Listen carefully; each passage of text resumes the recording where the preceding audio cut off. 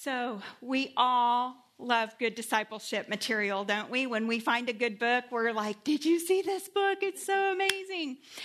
Well, I love good books. You can ask my husband. I am still trying to convince him to get a chaise lounge in his library so I can just hide out and read all of his wonderful books, but we haven't done that yet. But when it comes to discipleship, we know from the get-go, Matthew 28 tells us, right, that we are to go and make disciples. And that word, go and make disciples, is just as you are going. And so as you are going, can be to the grocery store, it can be to Burundi, it can be to Santa Clarita Valley. As you are going, wherever you are going, you are to be making disciples. We know we could use Titus 2 because that is a great place to spend time in discipleship. Shelby and I did an 8-part series just on those few little verses, and we had a ball. We thought, we'll do like 3 sessions, and the more we dug, the more we wanted to do. So you could do that. We could look at Ephesians 4, and we could see all the put-offs and the put-ons that we could go through with a sister in Christ for discipleship. Galatians 5, talking about a spirit-filled life. We could do character studies from Hebrews 11. We could use a Proverbs. We could use the Psalms to study the character of God together. There's so much. God's word cannot be exhausted. For one reason, it's sufficient, right? God's word is sufficient. The other reason is because we never fully learn it. Like you said, we're still learning. We will be disciples until we go to glory. We will learn truths. We will fall into sin and unlearn those truths and have to learn them again. So God's word will never be exhausted. So, however, as a new pastor's wife, what does that look like? You're saying, I'm younger than the church I'm going to. They're older. I was the youngest wife, and I was old. My kids were in elementary school, but I was the youngest wife in our church when we got to our rural ministry in Kansas. I was just a young whippersnapper with lots of energy to meet all of my new family. And it was a wonderful time.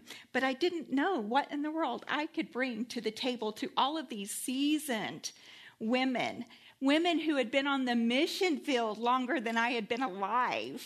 What can I share with them, right? So, I was trying to figure out, where do I go? Because I want to really use God's word to be an encouragement to you and for you to be able to take something specific to you. And as I was thinking about it, I was thinking about a verse that I am using almost all of the time on the podcast. It is the mandate of my women's ministry at the church that I serve at, and it comes from 2 Peter. And I love 2 Peter, and I'm just going to be doing a flyby, okay, and sharing some things from 2 Peter. But I love it because it shows God's lavish provision and that we are no longer aliens, but we are citizens. And then we have this fruit that comes from this great salvation, and we have grace and we have peace. And we see in 2 Peter that it is Christ's divine power that is the springhead of sufficiency. It's not us, right? I can be a young whippersnapper because Christ is the one at work in me. And so it's okay to be young and to be a pastor's wife. Plus, you have energy. I don't have that same level of energy that I had when I was here 25 years ago. We can know him more intimately with each passing day if we obey the command to grow in his grace and his knowledge. Our calling and our union with Christ is going to be evident in this new body of believers that you're with. And also, it will be evident to the world because we are going to display his glory and his excellence. We are partakers of his divine nature.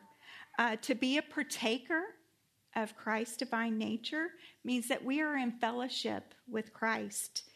We abide in this beautiful union with the one who has redeemed us, who gave his life for us. And because of that abundant grace, there is a call for an abundant dedication and devotion to follow and obey him. Ladies, being dedicated to the ministry that God has placed you in to serve and to disciple is just fruit that stems from Christ's work in you. When you think about what Christ has done for you, don't you want to do that for others and share that with others? I do, and we should all desire to do that. But my verse that I want to just mention tonight, and I'm going to be mentioning several verses, but it's in the context of the conclusion of 2 Peter chapter 3. And this is where we see the recipients of Peter's letter are being reminded of the day of the Lord, and everything that is not done for eternity is going to burn. And so this is why he commands us what he does. Peter goes on to remind us in this passage that I'm about to read that because of this, we know that we are to be a certain people. We are to be who we already are. And we are to be holy and godly people, anticipating the Lord's provision of new heavens and new earth, where perfect righteousness will dwell. But we're not there yet. So turn to 2 Peter 3:17 and 18.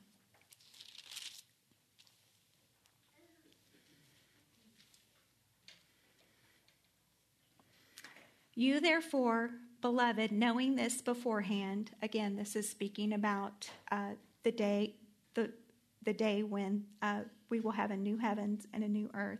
Be on your guard so that you are not carried away by the error of unprincipled men and fall from your own steadfastness, but grow in the grace and the knowledge of our Lord and Savior Jesus Christ. To him be the glory both now and to the day of eternity. Amen. So I love this passage, and like I said, I fall upon it often when ministering to women and when discipling to women, when counseling women, because this passage commands us that we are to be on guard. And when you go into your ministry, you are going to be leaving something that is what I call, and you've probably heard, the beautiful bubble of masters. How many of you heard about the master's bubble? It is wonderful. And I love that we minister here now because we're still we're in it again. And I'm really enjoying it. But when I was soaking in everything from the bubble and I left to go to rural Kansas where there wasn't an expository preacher for 2.5 hours from where we were going, I just thought everybody was going to think like me.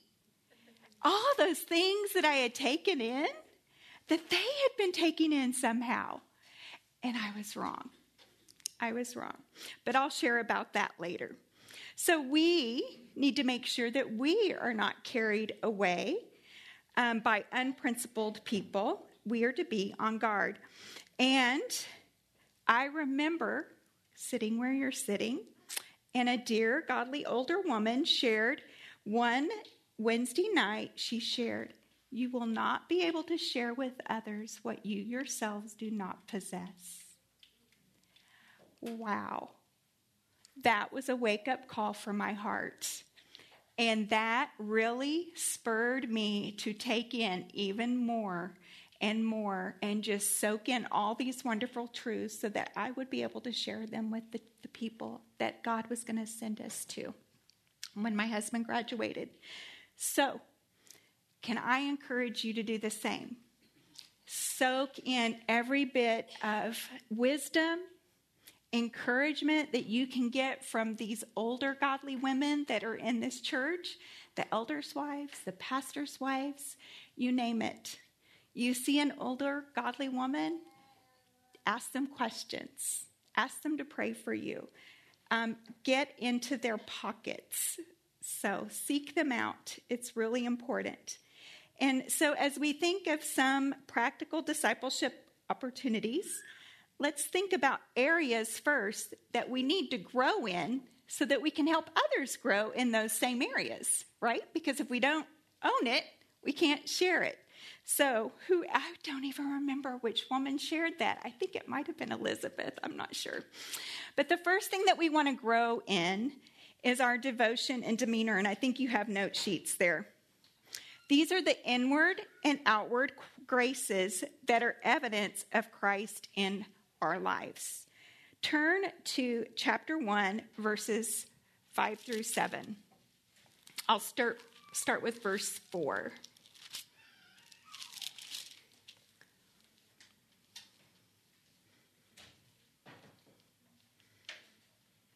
For by these he has granted to us his precious and magnificent promises, so that by them you may become partakers of the divine nature.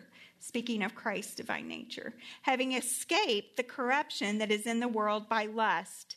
Now, for this very reason, because of what we have escaped, applying all diligence in your faith, supply moral excellence, and in your moral excellence, knowledge, and in your knowledge, self-control, and in your self-control, perseverance, and in your perseverance, godliness, and in your godliness, brotherly kindness, and in your brotherly kindness, love. So these are a list of things that we should be growing in, and they reveal inner growth. But as we grow, we also see that we are showing that growth in how we love others, right? Brotherly kindness, love, perseverance, all of those things. And it says that we are to pursue that with diligence. And I love the fact that you have this verse that just talked about rebuking those who are idle. Because this is the very opposite of being idle, right? And you are going to run into a lot of idle these days. Because we have these little devices that we walk across the street in LA, I don't get this, at a crosswalk, and we're looking at our phones instead of waiting for a car to hit us, okay? So you're going to be in your ministry, you're going to be helping women addicted to social media. That's idle. That's idle. But we'll talk more about that kind of stuff later. So turn to 1 Peter 1, verse 1.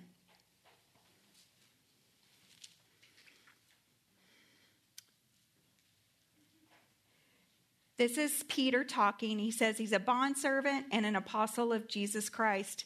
And then he says, to those who have received a faith the same kind of ours by the righteousness of our God and Savior, Jesus Christ, grace and peace be multiplied to you in the knowledge of God and our Lord, seeing that his divine power has granted us everything pertaining to life and godliness through the true knowledge of him who called us by his own glory and excellence.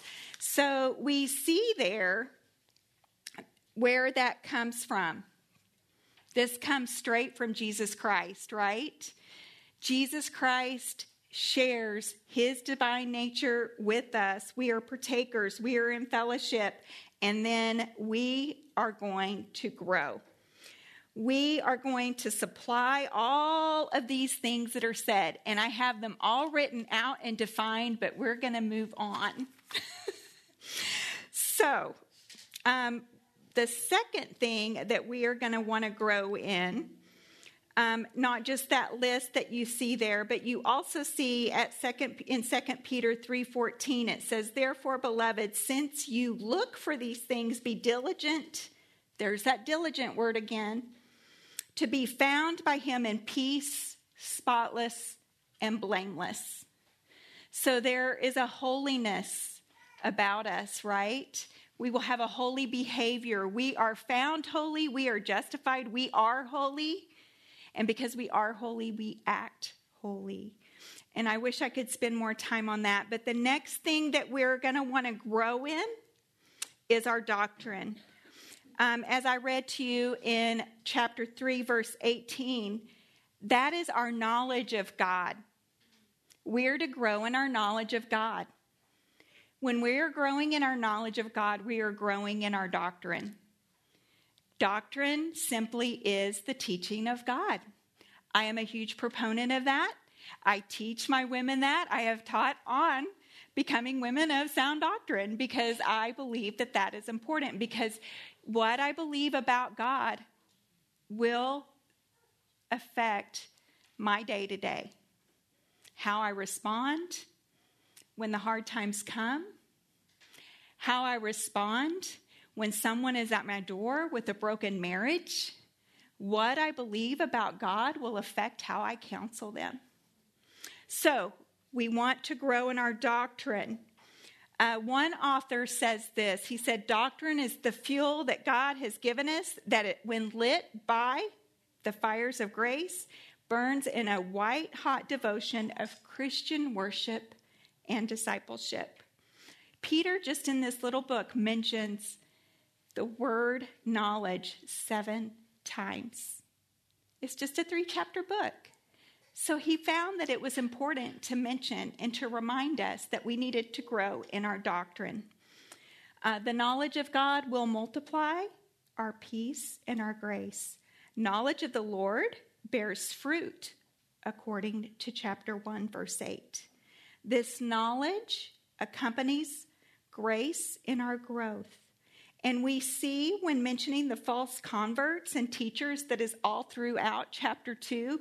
I love it. You have this kind of grace sandwich about we're encouraged on how we're to grow, and then it ends with how we're to grow. But in the middle, it's just this dark picture of those who don't love God and who revile God and reject the lordship of Jesus Christ. And so he's saying, don't be like that. Don't be like that. And so we need to make sure that we are not like those who have a knowledge of Christ, but they are entangled instead in corruption. And we see it all the time, don't we? That's one of the things, sadly, that we see with social media is just how many pastors fall all the time. But because we are surrounded by this corruption, we have to grow in our discernment. That's the third thing I have there. Peter warns the reader in chapter 3:17 to be on guard from falling from your own steadfastness. So we're not just watching out for all these other horrible, bad, theological, erroneous shysters. We have to guard our own hearts. And so I like what John MacArthur says. He says, discernment is the understanding and appreciation of the real knowledge of God's revelation that produces holy living. Now, don't hear what I'm not saying. It is not your calling to become a discernment diva. You know what I'm talking about. You see them online all the time. Who spends more time sniffing out the sins of others than maybe their own personal growth. That's not what I'm saying. I'm saying the more you grow in God's word and to love him, that error will become very evident very quickly. I am saying that we are to be so saturated with what is true that we will be discerners of what is false and what is true. We will be quick to discern error when being discipled and when we are discipling others. We will need to be discerning. We will need to help others be discerning when we get to our new ministries. When we leave this bubble of all the wonderful tools that we have, those rural ministries, they're shopping at music stores to get their theology. And so they don't understand or realize the resources that we are blessed with. And so you're going to need to be patient with that. I wouldn't have believed it had I not seen it myself. And so that was something that I needed to learn. How do we combat the danger of getting off course? Pursue maturity. That provides the stability necessary to keep on the path of righteousness. What we see in our world, those who profess Christ but parade the darkness and the corruption that we've been rescued from, those will be things that you will combat in your ministry. One of the first things that my husband had to come up against was the man who gave his welcoming speech to come into the church was an anti-lordship guy. And he kind of weaved that in his welcoming of my lordship husband to the church. And so that was our first battleground right when we got there. So you never know what it'll be. You may be at a church that is more like-minded than we were, and praise the Lord for that. But if not, the Lord has prepared you. I like what Tim Challies says about discernment. He says, God's holiness and glory lies at the very heart of the need for discernment. Our passion for God's holiness, our desire to keep ourselves pure from sin, will motivate our practice of discernment. The greater our understanding of God's holiness, the greater will be our understanding of the importance of discerning truth from error. We will desire to cast off all that is wrong so that we will not be sullied or unspoiled by sin. Discernment is a part of having a heart of wisdom, and we all want to be wise in His eyes, don't we? And then you are going to want to grow in your discipleship of others. We should be practicing as well as helping our sister to press on towards the goal of Christ-likeness towards God. And as they persevere in their faith, we just keep cheering them on. There's over 50 one another passages in Scripture that we can be practicing with our sisters in Christ for biblical fellowship and discipleship. Also, look at Peter's example to us in chapter 1, verses 12 and 13. He says there, therefore I will always be ready to remind you of these things, even though you already know them and have been established in the truth which is present within you. I consider it right, as long as I am in this earthly dwelling, to stir you up by way of reminder. So, Peter's near the end of his life, and he says, until my dying day, I am going to remind you of the truths that you need to hear. And so there's this little glimpse here that he gives us of discipleship. We see his diligence in readiness.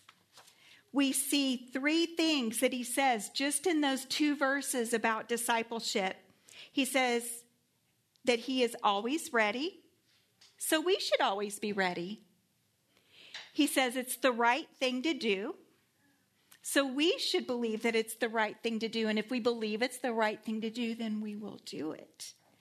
And it should be, like it was Peter's lifelong ambition, it should be our lifelong ambition. We never retire from speaking, training, reminding others of Christ and how to live in faithfulness to Him.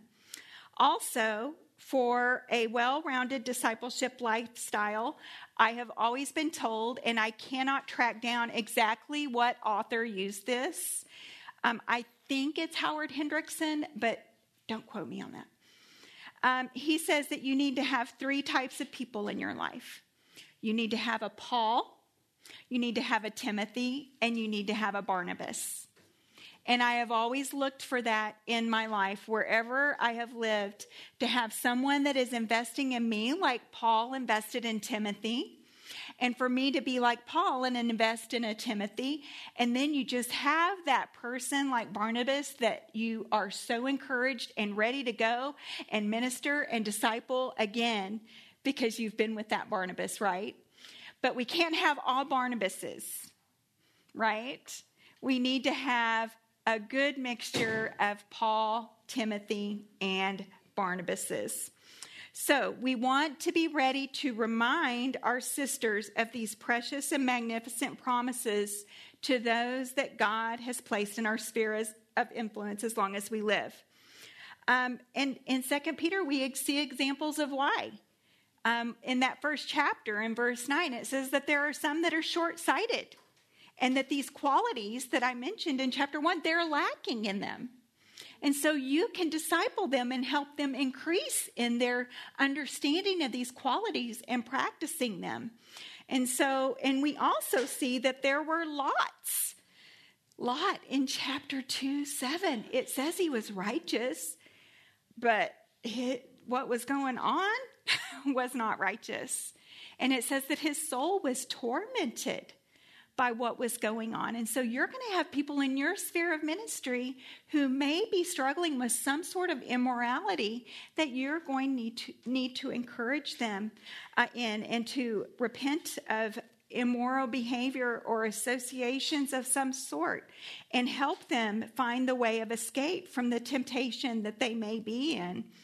So they need a Peter in their lives that is ready to stir up a way of reminder. And I love that picture that Peter's using there, because it came straight from his experience in John 16. It's when the waters swelled up and the winds were blowing on the Sea of Galilee, and things got a little shaky on the boat, didn't they? And he got scared, and Jesus said, "Oh, you have little faith. Have you no faith?" He's saying, I am going to stir things up a little bit, and I am going to remind you of what you need to be reminded. So when you see that word in 2 Peter of stirring up, he's arousing their thinking, that they need to be thinking more biblically. So everything that I was learning from the pulpit, from Philip DeCourcy at our little church when we were here, everything I learned from seminary wives, Karen Buzance, I still have the little sheet. She taught on hospitality and so many things at these tables that you're sitting at. My own personal Bible study, all of this was stored up and ready to share. And we graduated. I got my, was it PhD? I think is what it was called. I got my PhD, and we were ready to go. We were so excited. We were leaving Los Angeles for a community of 1,400 people in rural Kansas, and we couldn't wait. I didn't know if I was working cattle or leading a Bible study, but I knew it was going to be wonderful, and I was so excited. And it was so precious because a family came to drive our possessions from from LA to Kansas. They had never been to LA. They had never seen the ocean, and they had never seen skyscrapers. And so they asked us if we would take them to see those things. I know, right? And so we took them to see those things. And I remember it like it was yesterday. We're driving along on the PCH, and I'm getting that one last glimpse of the water before we moved to Kansas. It was so sad. And we're talking in the back seat, and I'm getting to know this girl, and I'm so excited because I'm going to be spending the rest of my life maybe with her. And we're going to grow together. And she starts sharing about her life, and she's telling me how she had a family member, a grandmother who was a pastor. And I'm like, okay. And then she starts telling me about some relational issues that she had, and she got some really great help after 4 or 5 tries of some antidepressant meds. I'm like, okay, I think the bubble's disappearing. And then she goes on to tell me that she was really kind of sensitive to the tongues issue that their church had just gone through. And I'm like, can we unpack the moving van? And that wasn't all. There was more. She was leading a Bible study of men and women, not church endorsed, thank the Lord, called the Way Down Workshop. And when we got there, we learned this. And if you haven't seen it, there's a documentary about Gwen Shamblin on the Way Down Workshop. And I think her theology was the higher the hair, the closer to God, because her hair is like literally to here. And it was so frightening because I'm studying who this lady is, and she denies the Trinity. And this lady, at our church is teaching material by someone who has false thinking. And she could line up with chapter 2 by the end of her so-called ministry. She's dead now. The Gwen Shamblin, not the lady at church. So, clarify that. Anyway, so the Lord gave us the grace to come to her and share about Gwen Shamblin and that she didn't believe in the Trinity. And this dear sister said, "Is that a problem?" Well, yes, it is. Ladies, I was nowhere near the master's bubble anymore.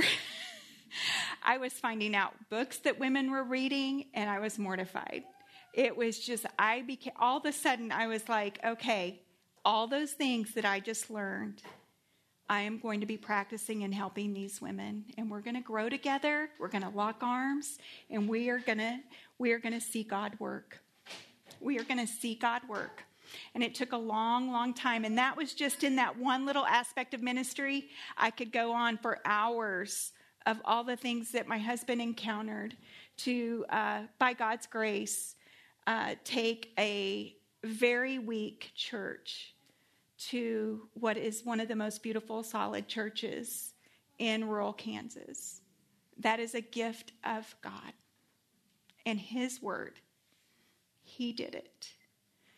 My husband was very patient, and I heard him say many, many times when I would say, "What are you going to do about that?" And he would say, "Preach the word, in of season, out of season." And he would say, "We can't forget, with great patience." Because we always talk about preaching the word in of season and out of season, right? And we know that it's either in season or out of season. But in that season or out of that season, my husband is going to do that with great patience. And so I learned a lot in that season of ministry about patience. Our Lord is so patient with us, is He not? He is so patient with us. And so I knew I could be patient with those dear, precious people who had just never been taught. And I had to be diligent about it. Now, when we talk about being diligent, and I have quite a bit here about diligence, but I'm just going to read this quote. Martha Peace says in her book, Becoming a Titus 2 Woman, "Lazy people are often busy, but they are not busy doing the work that God has given them to do because they are self-indulgent." So ladies, are you busy? Or are you diligent? We want to grow in diligence. Diligent faith is not the same as busyness. Diligence is to lavishly pursue the qualities that are mentioned in 1 Peter 1, 5 through 7, and 1 Peter 3, 14. So, let me get back to the young woman I was mentioning. We're driving down the PCH, and she's shared all of this stuff with me, and I'm not sure if I should roll down the window to get air before I lose it, or should I share scripture? And I just looked at her and I said, "I am so glad I'm getting to know you." I said, "Isn't it great that God's word says that He has granted us everything that we need pertaining to life and godliness?" And she looked at me like I was from Saturn. And she said, "Really? Everything?" I said, "That's what God's word says." And so as we proceeded in our ministry, and as I began to challenge women to grow in the Word of God and just get to know them sort of just on a surface level at first, right? You're just kind of figuring out who everybody is and how do they do that. Oh, what are your interests? What do you like to do? And I'd say, "You know what? I love to do inductive Bible study." And I would just throw that out there left and right. I love to do inductive Bible study. My house is open every Wednesday if you want to come over, and you can look and see what I do. Well, guess who the first person was who came over? the Gwen Shamblin fan. She came over, and I showed her, through studying God's Word, all of these precious and magnificent truths that she could apply to her life. And it was so precious. It was so beautiful to watch her grow and to hunger and thirst after righteousness through the Word of God. And it was so sweet to see how God changed her through His Word. And I'll tell you more about her story later, but I want to finish with one more thing.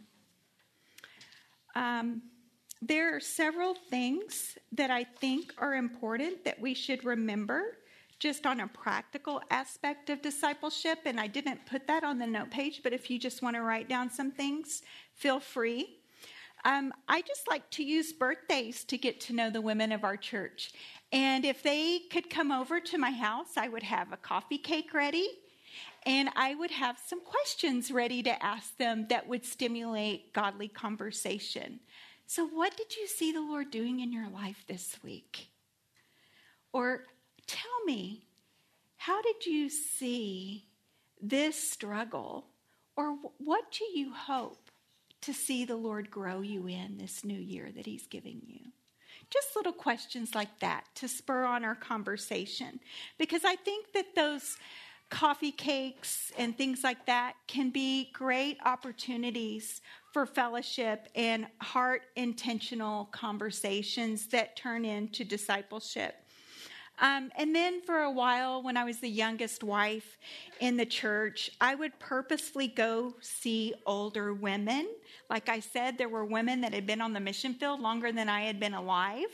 So I would go and I would ask if I could pray with them. And then I would just ask them questions about ministry, about how they were purposeful to grow when they were on the field. Or maybe it was a wife that was a widow. And I would ask questions just to get to know her better and for her to share her heart about how the Lord has grown her in her life. And then what the older women saw in the church is that I was a learner. That I didn't just come and show up to tell them how to grow, but that I wanted to grow. And so they saw that I wanted to grow.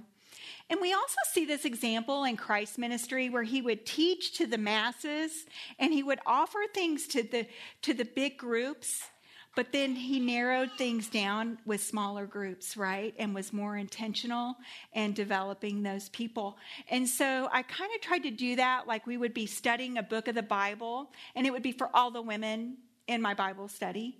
And then I would say, and if you want to memorize this book that we're working on, we can do that. And each time we do a chapter, I'll have a luncheon and we'll get together and talk about it. And so they would come to me, they'd say their verses, we'd talk about those verses. And so then that narrowed that group down, because in your Bible study of, say, 20 or 30 women, not all 20 or 30 women will have that desire to memorize. But then you see those who are eager to be a part of that, and you can work with them and come alongside them and encourage them, ask them good questions, and deepen their understanding of the book that they're ministering. Also, topical lists in Scripture, like I mentioned at the very beginning, are really good because it gives you a set number of weeks that you can meet, right? So if you're working through Titus 2, those 7 or 8 qualities, I think it's 7 right there, right? If you divide it between a mature and immature older woman, that makes it 8. So then that's a great way. You have 8 times that you can meet, and you have something specifically to talk about each time. On the fruit of the Spirit, right? You can talk about each one of those each time. So those are good ways to have shorter times to meet with women. As we got older and our children were grown, and my children didn't need me as much, we would do discipleship with couples. And so what we would do is we would have them over for dinner. I would provide dinner, so that was one less thing for them to do. And when we were around the table, we would say our verse together, because we were all memorizing Scripture together. So we would say our verse or our passage while we were fellowshipping over food. And then we would get together, and we were doing the I think it's MacArthur's boot camp, where you do chunks of of scripture. And so we were doing 10 pages of scripture every month. So this was a 3-year process with 4 couples. And so we did that. We would go over those 10 pages of scripture that we were working on for a month. And then we would also have a book that we were reading, like the old dead guys. So we did Thomas Watson's Body of Divinity. We did Holiness by J.C. Ryle, which is excellent. When you read it, you think it was written today. And I think we did Martin Lloyd-Jones's book, Sermon on the Mount. So we would do that. So we would introduce them to good books because why? They were reading bad books, right? And so we were showing them there's good material out there. And it was a great time. And then the men and the women would separate. And we'd have this sweet time of prayer. And so we did that for several years with multiple couples. And we really saw some sweet fruit from that. And as a matter of fact, some of the men that my husband discipled are now pastors. And so it was worth the time. It was worth all those meals that were made. It was worth every bit of it. I do believe that good discipleship will flow out of good fellowship. So when I have a group of women over, I ask them those questions. Where do you feel like you're stuck in your faith right now? And they're like, And maybe a week later, they'll come back to me. Or they might just share them right then. And it starts to develop this culture of conversing about things that matter. And so we're not just talking about the football game or the track meet, but we're able to talk about the things that are changing our lives spiritually. Ladies, opening your home is a huge avenue as a new pastor's wife. It really helps break down the barriers that people place on our ministry to them. They see how we live. They see how we live and that we want to be with them in our own homes. It's an encouragement to them. You do not have to have all the things. You don't have to have a Pinterest home. You need to have a heart for ministry. And that will go way further. When a woman would share a need or a trial, I would stop with them right then. And I learned this from seminary wives. I would stop with them right there, here and there, and just say, can I pray right now with you about that? And then I would make a note to either write them a card or to call them within a week and ask them specifically about that thing that they had shared with me.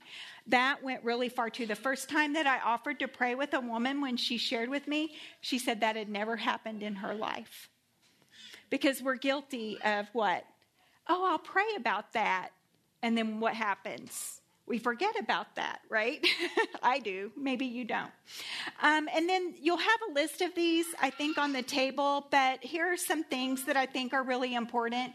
And if you're a biblical counselor or studying to be a biblical counselor, this is just that first part of biblical counseling.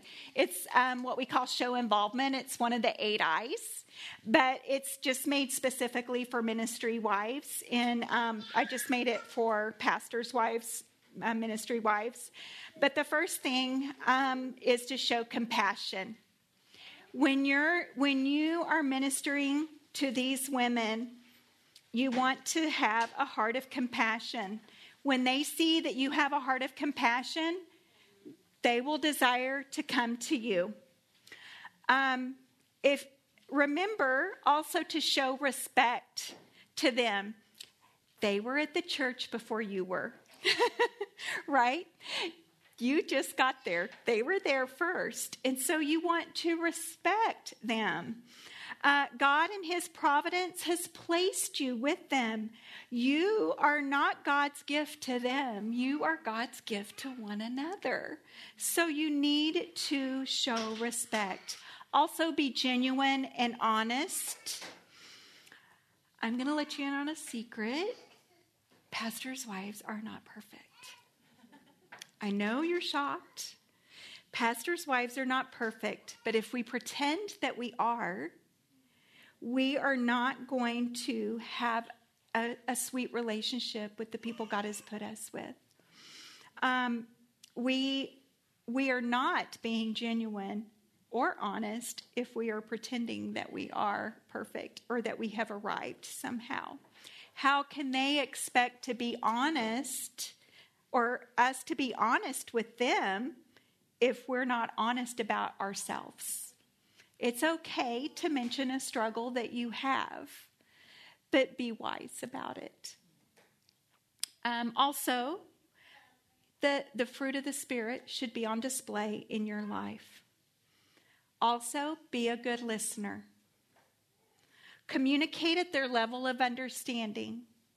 When we got to rural Kansas, women at my church thought that Martin Luther was MLK.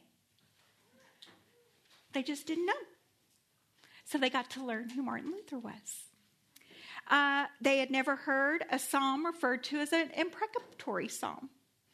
So I learned that I needed to change how I spoke about things. And if I used a $10 word, I explained my $10 word because they might not understand it.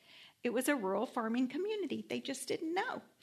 And this will require much humility and grace as the new kid in the pew. We're not coming to tell them how the cow ate the cabbage. We're there to grow in the grace and the knowledge of our Lord and Savior with them. Also, let your yes be yes and your no, no. That is a big factor in being someone that they can count on, right? If they know that you are a woman of your word, they will know that you're reliable. Be careful not to talk about how busy you are. We need to guard our hearts from that. Because, yes, we will have full plates with ministry, and some weeks are more full than others. We always used to joke when there was a really quiet week, we're like, what's about to happen? And sure enough, something big would happen, but God had just given us that rest that we needed and that refreshment that we needed, and that even that preparation of me maybe getting my home cleaner or whatever, and before something bigger maybe came about. In his kindness, he would allow that for us. So, but we need to be careful not to talk about how busy we are because this sends a message that you don't have time for them. Okay? It's not that we drop every single thing the minute somebody needs something, but we can show them that we care for them by scheduling something when they have a question. Say, yeah, you know what? This week would be really good on Friday. They may be feeling like they need to meet with you before your hair dries when you get out of the shower that morning. It doesn't have to be that way. But if you schedule something, you show that you care, that you want to meet with them, and that you are not too busy for them. And if it is urgent, your husband will help you discern whether or not that's something that you need to do right at that moment. So, we need to, I think the biggest thing is pursuing spiritual growth ourselves will be the greatest tool for discipleship because it will just ooze out of us as we share with others. When we are learning something, we can't help but want to share it with others, right? And so as we are growing, these are the things that will naturally come out of us. And those women who are drawn to that, they will be right by your side wanting to grow that way, and you will have those opportunities to disciple. Because when you're growing and when you're sharing your faith, you will either have women who are excited or they will run from you. And so then you know who God wants you to spend time with. Now, back to the young lady I mentioned, and then I'll close. I just wanted to share with you about this lady. After years of encouraging her in discernment by giving her good material to read, helping her develop her spiritual giftedness, and even mentioning, that women really aren't pastors, and also helping her to memorize scripture, and her challenging me to memorize scripture. We even went on a mission trip together. We went to solid biblical counseling conferences together, and she saw that verse that I shared with her from 2 Peter 1:3. I watched that come to life in her own, just her eyes. Wow, it really is right here. everything pertaining to life and godliness. So we went to those conferences together. We helped one another earn our biblical counseling certification. We wrote our papers together. And now this woman is a beautiful, mature believer who is discipling, who is counseling and teaching women faithfully at that same little church in Kansas. I'm not in Kansas anymore. But all those things that she learned, she doesn't need me. Just like I had the Lord to go with me to Kansas to do what God had for us to do, the Lord is with her and is using her to disciple and to mentor women and to come alongside women. And she can now say to women that same verse that I shared with her on the PCH. You know, God really does give us everything we need pertaining to life and godliness. And it's so amazing because that's all the Lord. He did it. He's the one who did it. His grace was sufficient, and it made all the difference in this dear lady's life, and she is now glorifying God in so many beautiful ways. No doubt, ladies, when we disciple, we are blessed. When we grow in all the areas that I mentioned, Proverbs 11:25 tells us that when we refresh others, we find ourselves refreshed. So it is a beautiful thing. But the most important reason that we do these things is because, and this is my last point, for the glory of God, so that God is glorified. That's why I've used this for my women's ministry mandate for all these years. But grow in the grace and the knowledge of our Lord and Savior Jesus Christ. To him be the glory, both now and to the day of eternity. Amen. It's the chief end of man, right? To glorify God and enjoy him forever. That's what we are to do. We grow in his grace and his knowledge for his glory. Let's pray.